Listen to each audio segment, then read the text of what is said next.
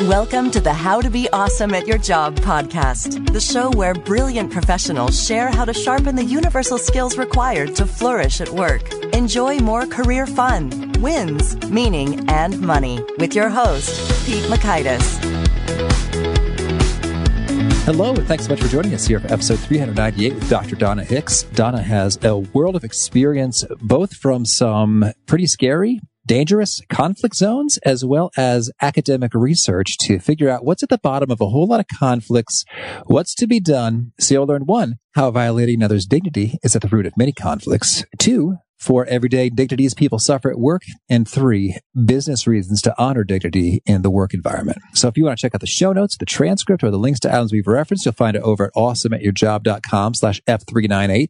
Now here's Donna's story. Dr. Donna Hicks is an associate at the Weatherhead Center for International Affairs at Harvard University. She's facilitated dialogues in numerous unofficial diplomatic efforts in the Middle East, Sri Lanka, Cambodia, Colombia, Cuba, Libya, and Syria. She was a consultant to the BBC in Northern Ireland, where she co-facilitated a television series called Facing the Truth with Archbishop Desmond Tutu. She has taught courses in conflict resolution at Harvard, Clark, and Columbia universities, and conducts training seminars in the U.S. and abroad on dignity leadership training and on the role dignity plays in resolving conflict. She consults to corporations, schools, churches, and non-government organizations. Her book, Dignity: Its Essential Role in Resolving Conflict, was published by Yale University Press in 2011. Her second book, Leading with Dignity: How to Create a Culture That Brings Out the Best in People, was published by Yale University Press in August of 2018. So thanks to Donna for spending some time with us, and thanks to our sponsors. Check them out. One sponsor to check out is LinkedIn Jobs. Did you know that you can post a job for free at linkedin.com/beawesome? And with a fresh year, perhaps you're like many small business owners looking for some fresh insight and talent to make 2024 extra amazing. Well, LinkedIn Jobs has created tremendous tools to help you find the right professionals for your team faster and free. I love how they make it so easy with their promotion and selection tools. LinkedIn isn't just another job board. No. LinkedIn has a vast network of more than 1 billion professionals, which makes it the best place to hire. Here's some fun facts. 86% of small businesses get a qualified candidate within 24 hours, and small businesses rate LinkedIn Jobs number 1 in delivering quality hires versus leading competitors. You can post your job for free at linkedin.com/beawesome. That's linkedin.com/BEAWESOME, as in you are being awesome, be awesome, to post your job for free. Terms and conditions do apply. Here is Donna. Donna, thanks so much for joining us here on the How to Be Awesome at Your Job podcast. Oh, you're welcome. Thank you for having me. Well, I'm excited to dig into your wisdom, and I understand that much of it comes from really the front lines in terms of conflict resolution work where things can be kind of spooky. Could you maybe open us up by sharing a story of maybe when you were close to danger? Well, there's so many, but there's a kind of funny one I'd like to share with you. And that is that during the height of the conflict in Colombia in South America between the government and the rebel groups, I was asked to facilitate a workshop and, between with members of with the Colombian army and different groups within the government. And sure, I'll do this. This sounds really interesting. I'd been working in that conflict for quite a few years, but this was kind of special in the sense that it was in Cartagena, and we were meeting at the presidential palace in Cartagena. And so I arrived a couple of days early just to kind of adjust and so on. And I stayed in this lovely hotel right on the water and right in the old city. Actually, it's a beautiful old 15th century city, so it's charming. And I'm a runner, so I decided, I'm going to get up really early the next day after I run. I'm going to go running along the wall of the old city. And so I did. I got up, and I was really early, 6:00, and out there right as the sun was rising. And all of a sudden, I turned around. I felt like somebody was following me, and it sort of felt creepy. I turned around, and there were 2 military guys with machine guns running with me because they didn't think it was safe for me to be out there running on my own at 6:00 in the morning. But, it never even occurred to me. I mean, this is how naive in some ways I was, because I thought, let's just go out for it. And here I was in this, conflict zone, even though it was a very in some ways, very safe city, but I didn't even know they had assigned me bodyguards. So, I mean, that was one of the funniest. And another one that I just have to share with you was when we were working, my partner and I were working in Sri Lanka during the time the war was really active there. And we decided that we're trying to bring the parties together for dialogues. And we recognized that there was no way that we're going to have a meaningful dialogue if we couldn't get to the rebels and get the rebels. I mean, these are people who are considered terrorists. They were on the terrorist list by the U.S. government. And my partner and I said, we've just got to do this. We have to, in order to do anything that's going to contribute. Because if you don't have the major parties at the table, who are you going to get to make decisions? Anyway, very long story short, we got this Catholic priest to take us up to where the rebels were staying in the rebel territory, which nobody could get into. But this Catholic priest got us in there. And it was just one of those moments where I was, we were in a boat, in this tiny little boat going across this lagoon at about 2:00 in the morning. So we wouldn't be discovered. And I'm thinking, oh my God, my husband is going to kill me. What am I doing? And, here we had these machine guns surrounding us but it all worked out in the end, Pete, because we really did. It did help our efforts to try to bring people, because they gave their blessings to have certain people sitting at the table with us. But again, it was, I don't know, I guess when my number's up, my number's going to be up, because I have been in so many perilous situations without even thinking about it. We were so determined to do the right thing and get the job done. So we could spend the whole time talking about this, but I'm sure you want to talk about dignity. Well, indeed. Well, that is exciting. And I think it just sort of lends credibility to everything you say in terms of, I've seen this work in situations where folks wanted to kill one another. So I think that's handy. So maybe you could, I guess, make the bridge for us in terms of how does your research on dignity and those kinds of conflict environments really port over into the just normal workplace interactions? Well, what happened was that, I was working for all those years in different parts of the world on these intractable conflicts. And it was really clear to me that there was a psychological dimension to these conflicts. And because these were people who we would bring together to try to come up with an agreement, to have discussions about how to end the violence and end the conflict. And they were smart people. They weren't people who didn't understand how to actually sign an agreement. They knew exactly what they had to do, but for some reason, something was stopping them. They couldn't get to an agreement. And I always said, look, there's something else going on here. There's some deep emotional aspects to this resistance of, to finding a way out of this.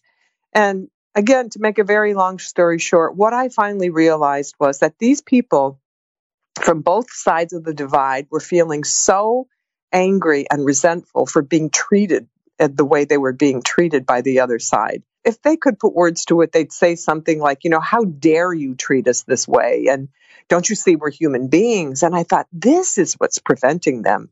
They need to have a conversation about this, about how being treated as if they weren't even human beings. And then I realized that that's, at the end of the day, this was about their dignity. And so, I mean, that was a big light bulb went off for me. And it was a major insight that led to me thinking about how to have dignity discussions with these parties before we try to sign on to an agreement. So that's basically what I did. And then I wrote about it, and it was online, and somebody from the corporate world read this description of what they felt, what I felt was really missing in our understanding of how to resolve conflicts, and that is how to address these issues of dignity and these deep emotional resentments that they felt before they could go and resolve the conflict. And this one guy, consultant called me up and he said, I've been reading your stuff online and I think, he said, I've been working for a major corporation for many years and we can't figure out why we can't come to an agreement with management and, the employees. And so he said, would you mind coming and talking to some of the senior VPs about your dignity approach to conflict resolution? And lo and behold, I did that. We discovered that, of course, some of the underlying root causes of the differences between management and employees that they couldn't get past were dignity related. And that's when the floodgates opened, Pete, because once I started in on that organization, I worked with this organization for about 5 years. I got calls from healthcare, from education, from all these different arenas who said, we think you've nailed our problem. We think that our people are feeling really upset about the way they're being treated in the workplace. And we think we need you. They say, we think we need you to come and help us try to create a culture where people feel that their dignity is being honored. Well, so I'd love it if you could just maybe paint a little bit of a picture in terms of, in the workplace, what are some ways that dignity is dishonored? And I guess I'm thinking I have all these ISIS videos playing in my head right now. We're not you have all the what? doing, dramatic torture or killing in the workplace. So what are the ways in which folks are feeling dishonored? Yeah, these are everyday indignities we're talking about. We're not talking about things where people break the law, or we're not talking about people out there, fist fighting or anything like that. We're talking about ways in which people, especially employees, the management employee relationships, where the people in positions of power just. First of all, let me just say we're not talking about bad people here committing these acts of indignities towards their workers. That's not the case whatsoever.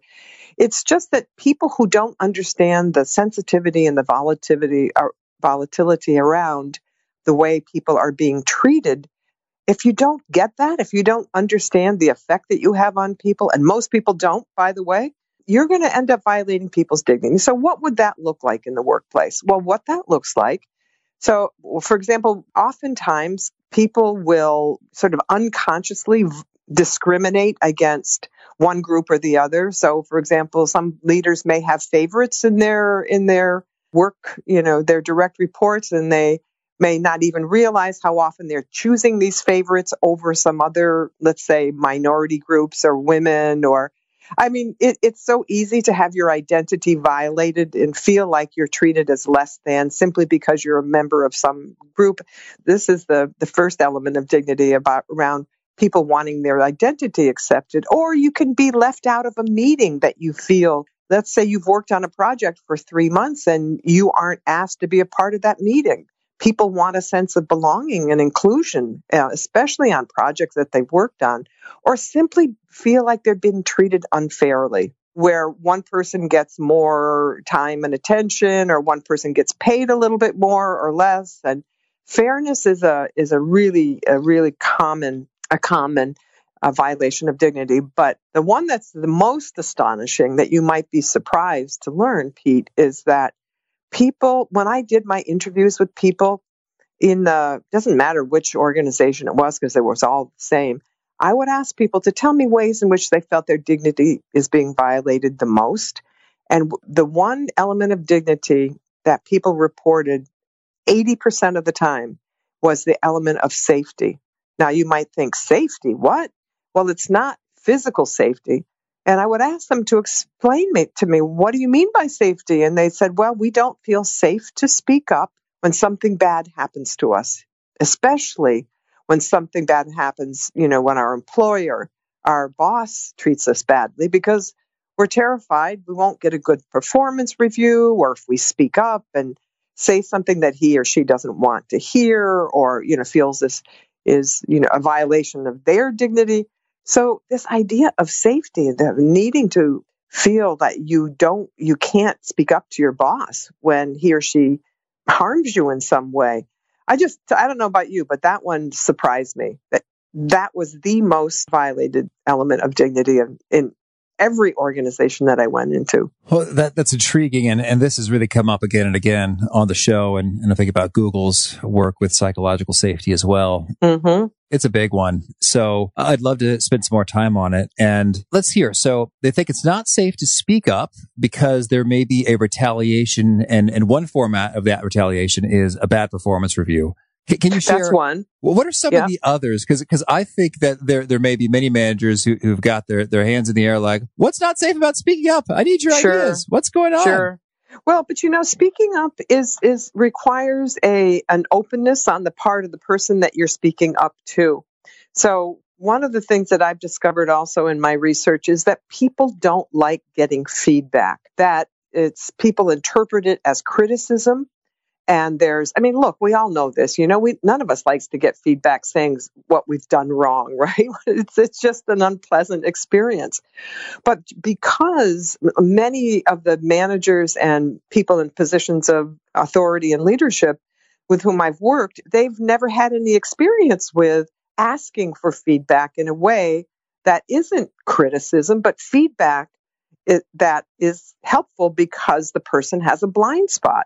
All of us have blind spots. Everybody has blind spots. And the people who work the closest to us and who are in our environment most of the time, they know what our blind spots are. We might not know, but you ask any of them and they'll tell you what your blind spots are.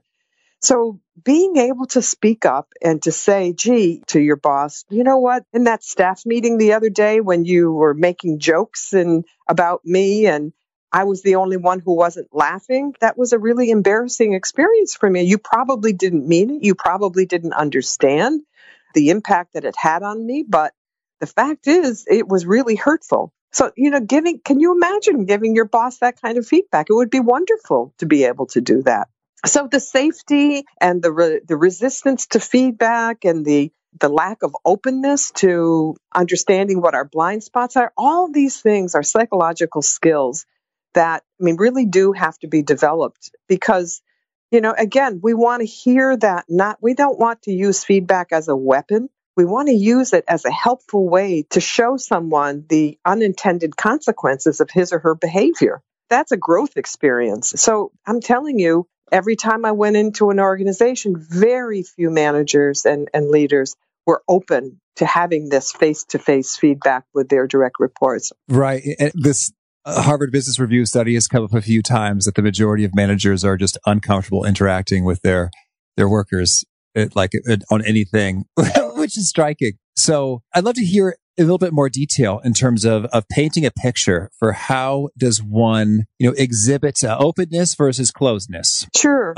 Resistance to feedback versus a welcomingness to feedback. Because in a way, you said, indeed, people don't like getting feedback in which they're learning what they've done wrong. But nonetheless, we need it, and we want to convey an openness and a non-resistance to it. So how do you play that game? I say, look, here's the research. It's clear that dignity is something really important to people. I have some neuroscience research to show that when people's dignity is violated, it actually shows up in the brain in the same area as a physical wound. This isn't just some touchy-feely stuff that we got to be nice to people. No, this is something where the harm that's done with a dignity violation is, in the brain anyway, equivalent to the harm that people experience when they have a physical wound. So that this is really serious stuff. And once people get that, once people recognize, oh my gosh, this is serious stuff. And you're right, Donna, I have not been thinking about the effect that I have on other people. And I haven't, and it's not because, as I said, because they're bad people. It's because they just simply have not been exposed to this kind of education. So my first job is to educate, just give people what I know about dignity. And then once they have that awareness and they have that knowledge, and then people say to me, oh, Donna, this is common sense. Of course, this is all true. And I say to them, yes, it's common sense, but it's not common knowledge. We do have to learn this. So once they develop that sensitivity about how people actually flourish when they're treated well, and they suffer when they're treated badly. So this is a real simple truth we're talking about here. This isn't something you have to get a PhD from Harvard in order to understand. Little kids understand this. So once we get that and they understand, gee, maybe it is important for me to get feedback from my people. And it's not important because I want to treat my people well. That is important. But the other for personal development, it's important because you don't want to walk around the world violating people's dignity unknowingly, because the fact is you're probably violating the dignity of people in your family and in, people who are close to you. So this doesn't just begin and end in the workplace. This is a life skill that we're trying to help people with. And just being open to, some feedback to say, gee, And again, it's the way it's delivered, right? We want people to also learn how to deliver that feedback in addition to how to accept it. So on the other hand, on the other side of this, I work with the employees and have help them figure out how to give this feedback in a way where people don't feel threatened, don't feel criticized, and don't feel as if this is something that they want to avoid. Mm-hmm. Right. Well, so a few things there. When it comes to the particular behaviors associated with conveying the openness and non-resistance, what does that look like? Well, first of all, I mean, the hope is that, and when you want to create a culture of dignity, the hope is that your people know that you announce to them when you hire them, when you work with them, that you really want to know if there are times when let's say it's a he in this case, that when your boss who says, something that's hurtful, you have to tell them, I want to know this. This is for my own growth and development, and I certainly don't want to be treating you badly. So there are ways of saying this to your people, and you have to be explicit about it. You have to say, I want this feedback. I certainly don't want you to, be afraid of me or not feel safe in my environment. So, it goes something like that. And then you also have to be willing to actually carry through, and do it. It's all about making yourself vulnerable, Pete, as a leader. It's about making yourself vulnerable so that you're not trying to cover up your mistakes, or you're not trying to push people away when they are, approaching you with some feedback. So it looks like what vulnerability feels like. Let's put it that way. You have to create that sense of safety for them to say, yeah, I know this is going to be hard for you because you're fighting resistances. Because one of the other things that we have, this sort of a biological reality inside us, is we resist confrontation. We don't like, going to somebody with feedback. So we've got a double resistance, a sort of double blind problem here, because there's blindness and there's resistance on both sides.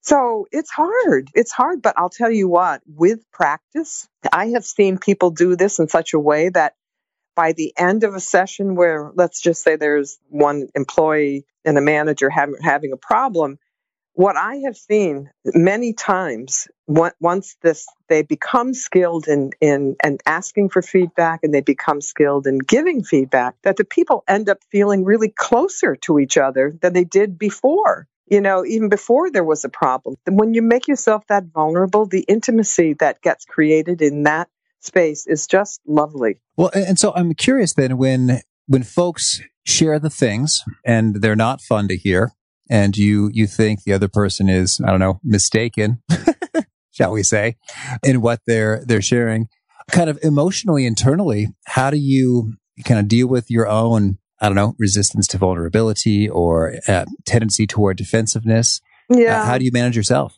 Well, this is where a good coach comes into the picture, or what I call a dignity buddy. But one of the things that I ask people to do is to get someone with them. I mean, to invite someone to become your dignity partner, as it were.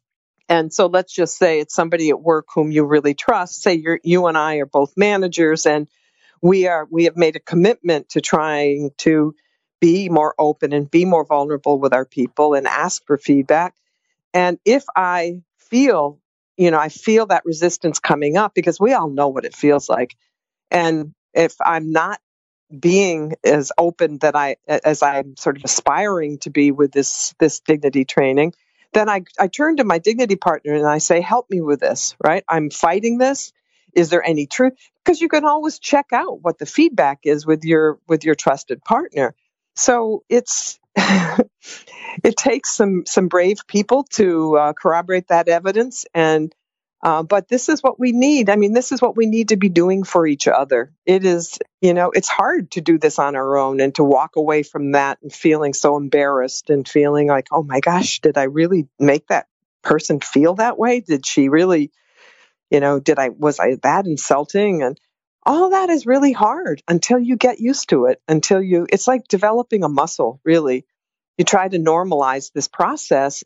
It's just that these resistances, we have so many of these resistances. Resistance to feedback is just one. So we have to fight these things if we want to lead with dignity. That's just the way it is. This isn't easy. Well, so I'd love to zoom out a little bit when you talk about the education, and in terms of there's a lot of ignorance and we've got a lot of sensitivity to the ways that we are having our dignity violated.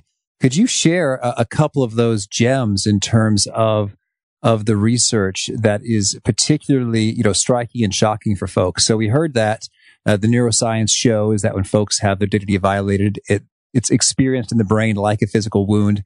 That's kind of wild. So do you have any other little gems like that, as well as the proof points that point to, hey, folks really do flourish when treated well and suffer when treated badly? Yeah. Well, I mean, there's lots of research out there. I'm just trying in terms of how people respond. One of the pretty amazing pieces of research that I came across was, you probably already know it, but when this is largely done by business ethicists, this research, and I'm connected with several different groups of business ethicists around these issues of dignity in the workplace. And what they've discovered is that when people feel that their dignity is honored in the work environment, several things happen.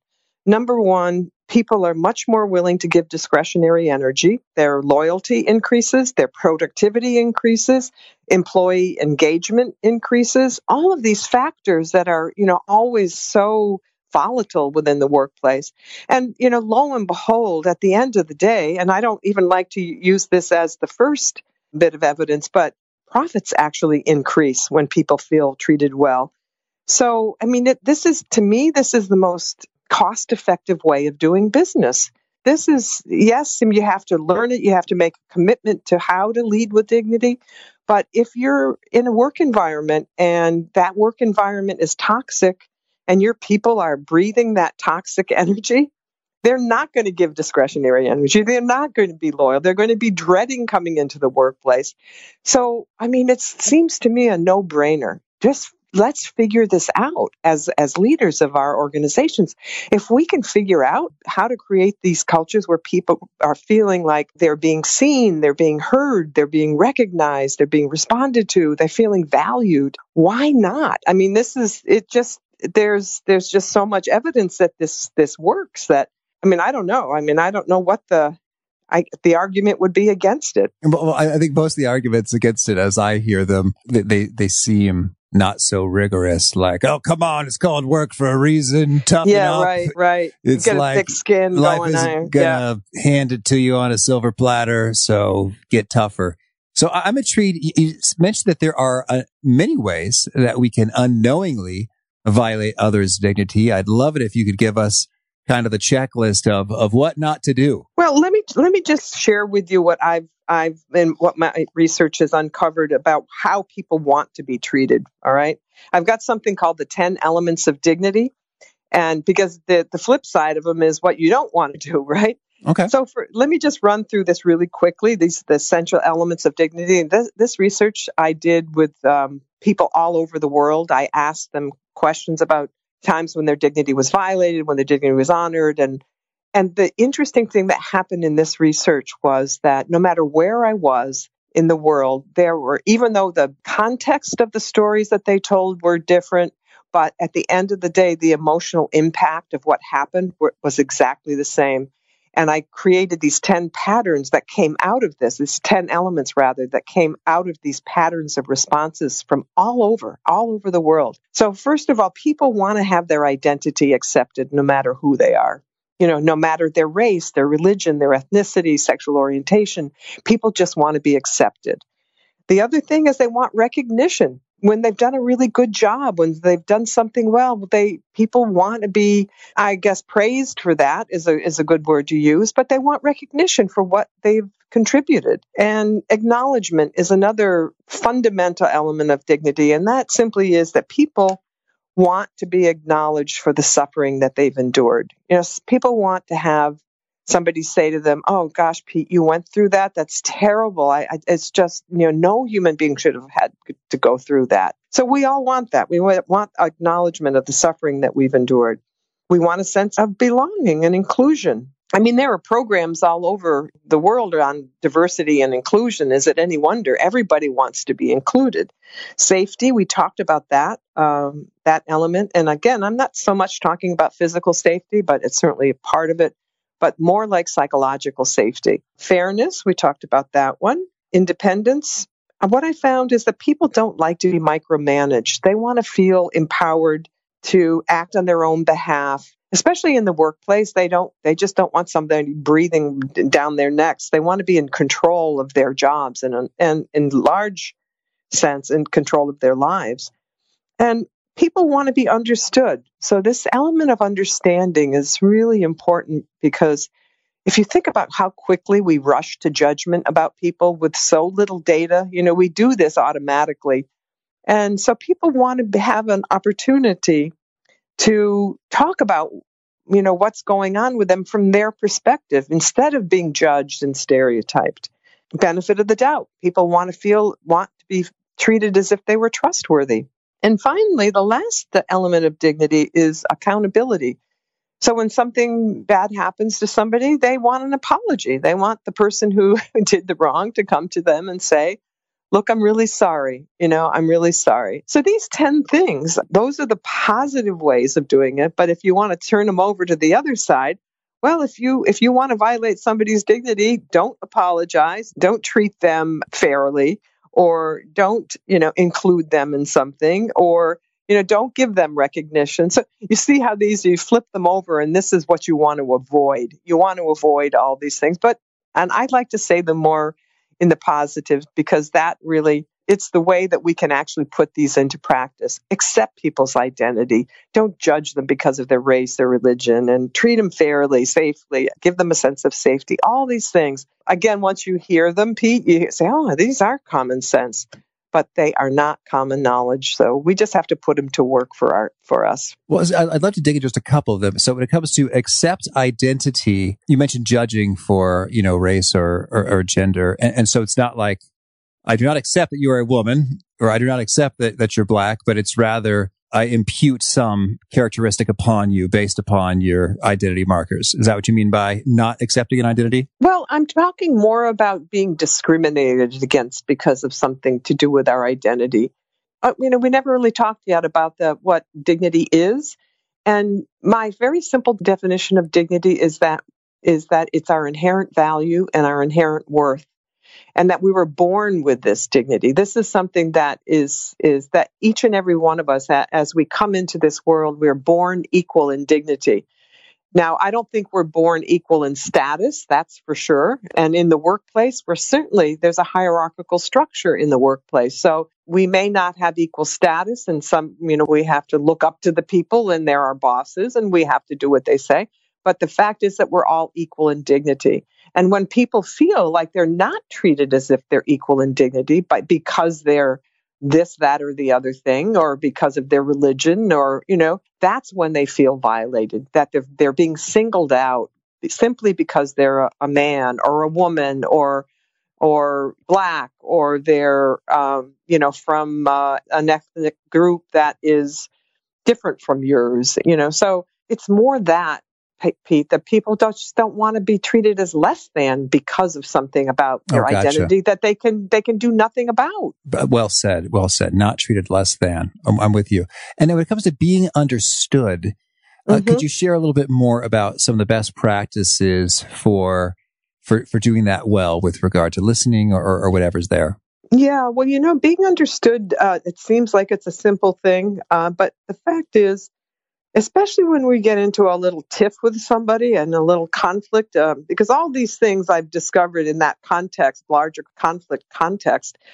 And what happens is that the minute you start getting into an argument with someone, or you don't agree with them, whatever, what goes first is your curiosity about why that person feels the way she does, right? So being understood means that if you want to practice this element of dignity, you want to seek deeper understanding, especially under those circumstances where you're feeling riled up by this person. But you see, it's all going against our biology. It's going against our instincts, because our instincts want us to fight.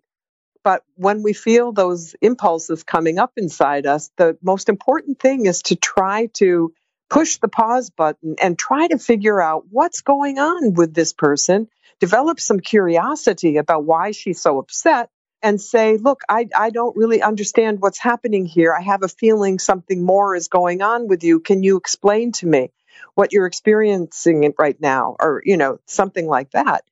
But it's not our first impulse to do that. Our first impulse is to just not listen and not care about what's going on and to seek deeper understanding. Well, thank you.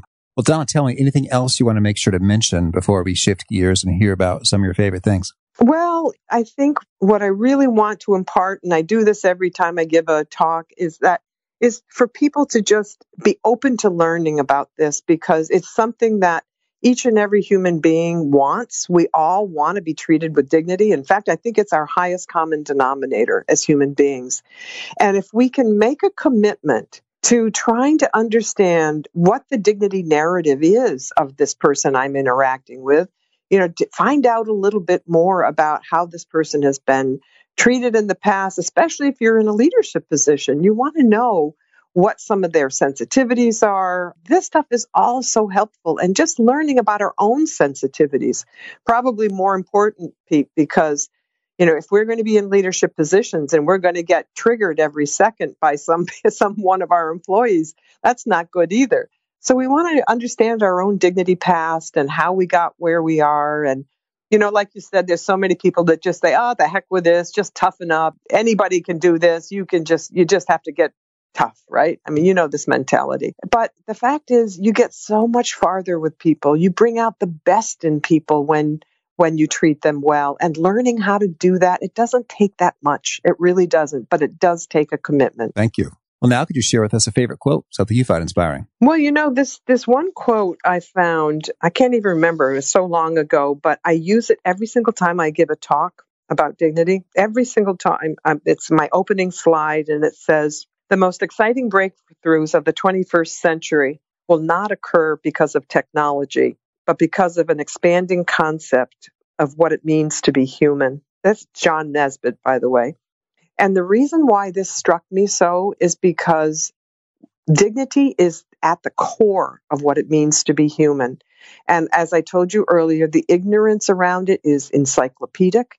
And the gap in our understanding of this part of our humanity is so enormous that I think he nailed this whole idea. And I connected it with dignity, because if we don't understand this basic fundamental aspect of our shared humanity, you're going to continue to see all the conflicts that are raging around the world, not to mention in our own country and in our families and our communities and our workplace. So this is a core component of what it means to be human. And I just think John Nesbitt just said it beautifully. Technology is not going to get us there, but a deeper understanding of what our own humanity is and the humanity that we share with others. Love that one. And how about a favorite study or experiment or bit of research?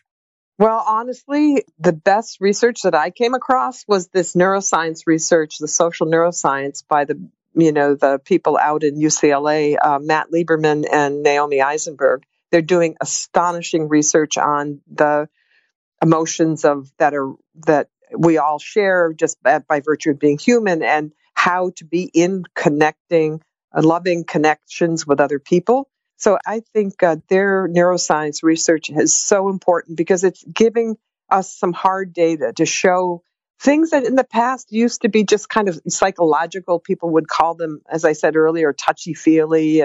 But now we have this evidence that it really does matter how we connect with other people, and it does matter how we treat people. This launched much of my whole development of my methodology was that research. And how about a favorite book? Well, it's actually, I'm thinking of a novel. I'm thinking of Dr. Zhivago. I just loved that book. Yeah, I just love that story. And most recently, there's a book by George Valiant. It's a book about spirituality and human development, and how at the end of the day, we are deeply spiritual beings and we really need connections with other people. And, because he did this lifelong research, he's a doctor here at the Harvard Medical School, and he did this lifelong research to show what people need in order to feel fulfilled. He has a combination of a very deep spiritual sense, and he has the science to back it up. Triumph of Experience, I think, was what that book was called, the recent one. He's written several, but I think it's called The Triumph of Experience. And my other favorite author, of course, is E.O. Wilson. He's written several books. The latest one that he wrote that I really love is called The Meaning of Life. He's an evolutionary biologist. So any book of his that you all can get your hands on, that stuff is great. It's a great read. If you want to understand what it means to be human, by the way, that's the core concern. Mm-hmm. And how about a favorite tool, something that helps you be awesome at your job? All right, I'll tell you what my favorite tool is: storytelling. Because I realized that when I started writing about dignity, I realized I had to put my Harvard academic hat away and talk to people about how I discovered this issue of dignity and why I felt it was so important. And just like you opened with a story, asking me a question about my conflict resolution work, I always use examples, stories to illustrate the most important points that I want to get impart to people, because people respond to stories much more than boring research. The data and the graphs and the this and that. If I tell them a compelling story, that really gets my point across. Mm-hmm. And how about a favorite habit? Well, I love to exercise. I'm a sort of fitness. I just love everything related to health and well-being, and I'm really trying. I was sick for a while. I had a very serious illness of cancer, and I got through that. I think by just continuing all my exercise regime and eating well. And I think it's just my favorite habit is trying to live a good, fulfilled life. Lovely. Well, and we're glad you're still here. So congrats. Thank you. Me too. And how about a particular nugget, something you share that really seems to connect and resonate with your audience or listeners or readers? Well, I always say that, and I mentioned this in a different context earlier, but I always share what I call the most simple truth that I've discovered with my dignity research. And the simple truth is that when we're treated badly, we suffer. And when we're treated well, we flourish. And that simple truth, that was tweeted out the other day, and you can't imagine how many retweets and likes I got. I didn't even do it. Someone was quoting me. And that just simply touches a nerve with people. Treat people well and they'll flourish. Treat people badly and they'll suffer. So what do you want to do? How do you want to live your life? Do you want to live your life treating people well or badly, making them suffer or making them flourish? So I just think that's pretty basic. And if folks want to learn more, get in touch, where would you point them? Yeah, my website is Dr. DrDonnahicks.com. And I am on Twitter. And what else? I think that's about it. All right. And do you have a final challenge or call to action for folks seeking to be awesome at their jobs? Oh, just, I think, again, it's really try to understand how powerful this concept of dignity is. Try to make it work for you. Try to make it work for your relationships. Because I have to say, it's one of those things that once you get it into your head, and you understand it and you use it as a lens to look through what things that are complicated in your life and problems in your life. If you look at it through a dignity lens, I think you're going to see the solution really quickly. Well, Donna, thank you. This has been a whole lot of fun. I wish you all the best as you're spreading the good word about dignity and all that you're up to. Thank you. And you too. Thank you for this opportunity.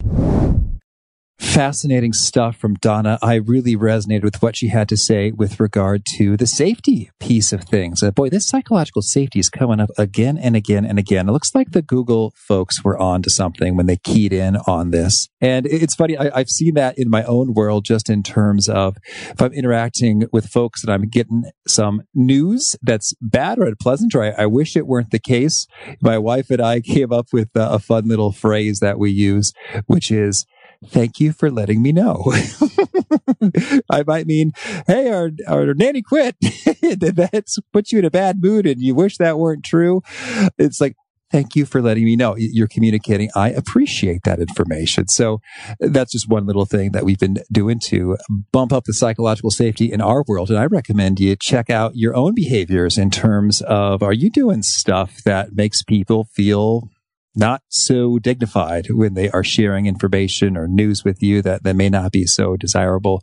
And how can you counteract that? That Dignity Buddy, I thought, was a pretty cool technique to gather that feedback and that ongoing accountability and awareness to make sure that you are refining those behaviors so that people do feel safe and they do perform better as a result, and you get the information you need to make great things happen. Chris Edmonds said it well, very bluntly and succinctly once: people see stuff that's dumb all the time. And if you are not encouraging them to share that stuff well in your verbal and nonverbal behaviors, well, then you're just not going to get that stuff. You're not going to know about the stuff that's dumb that other people are observing. So great stuff.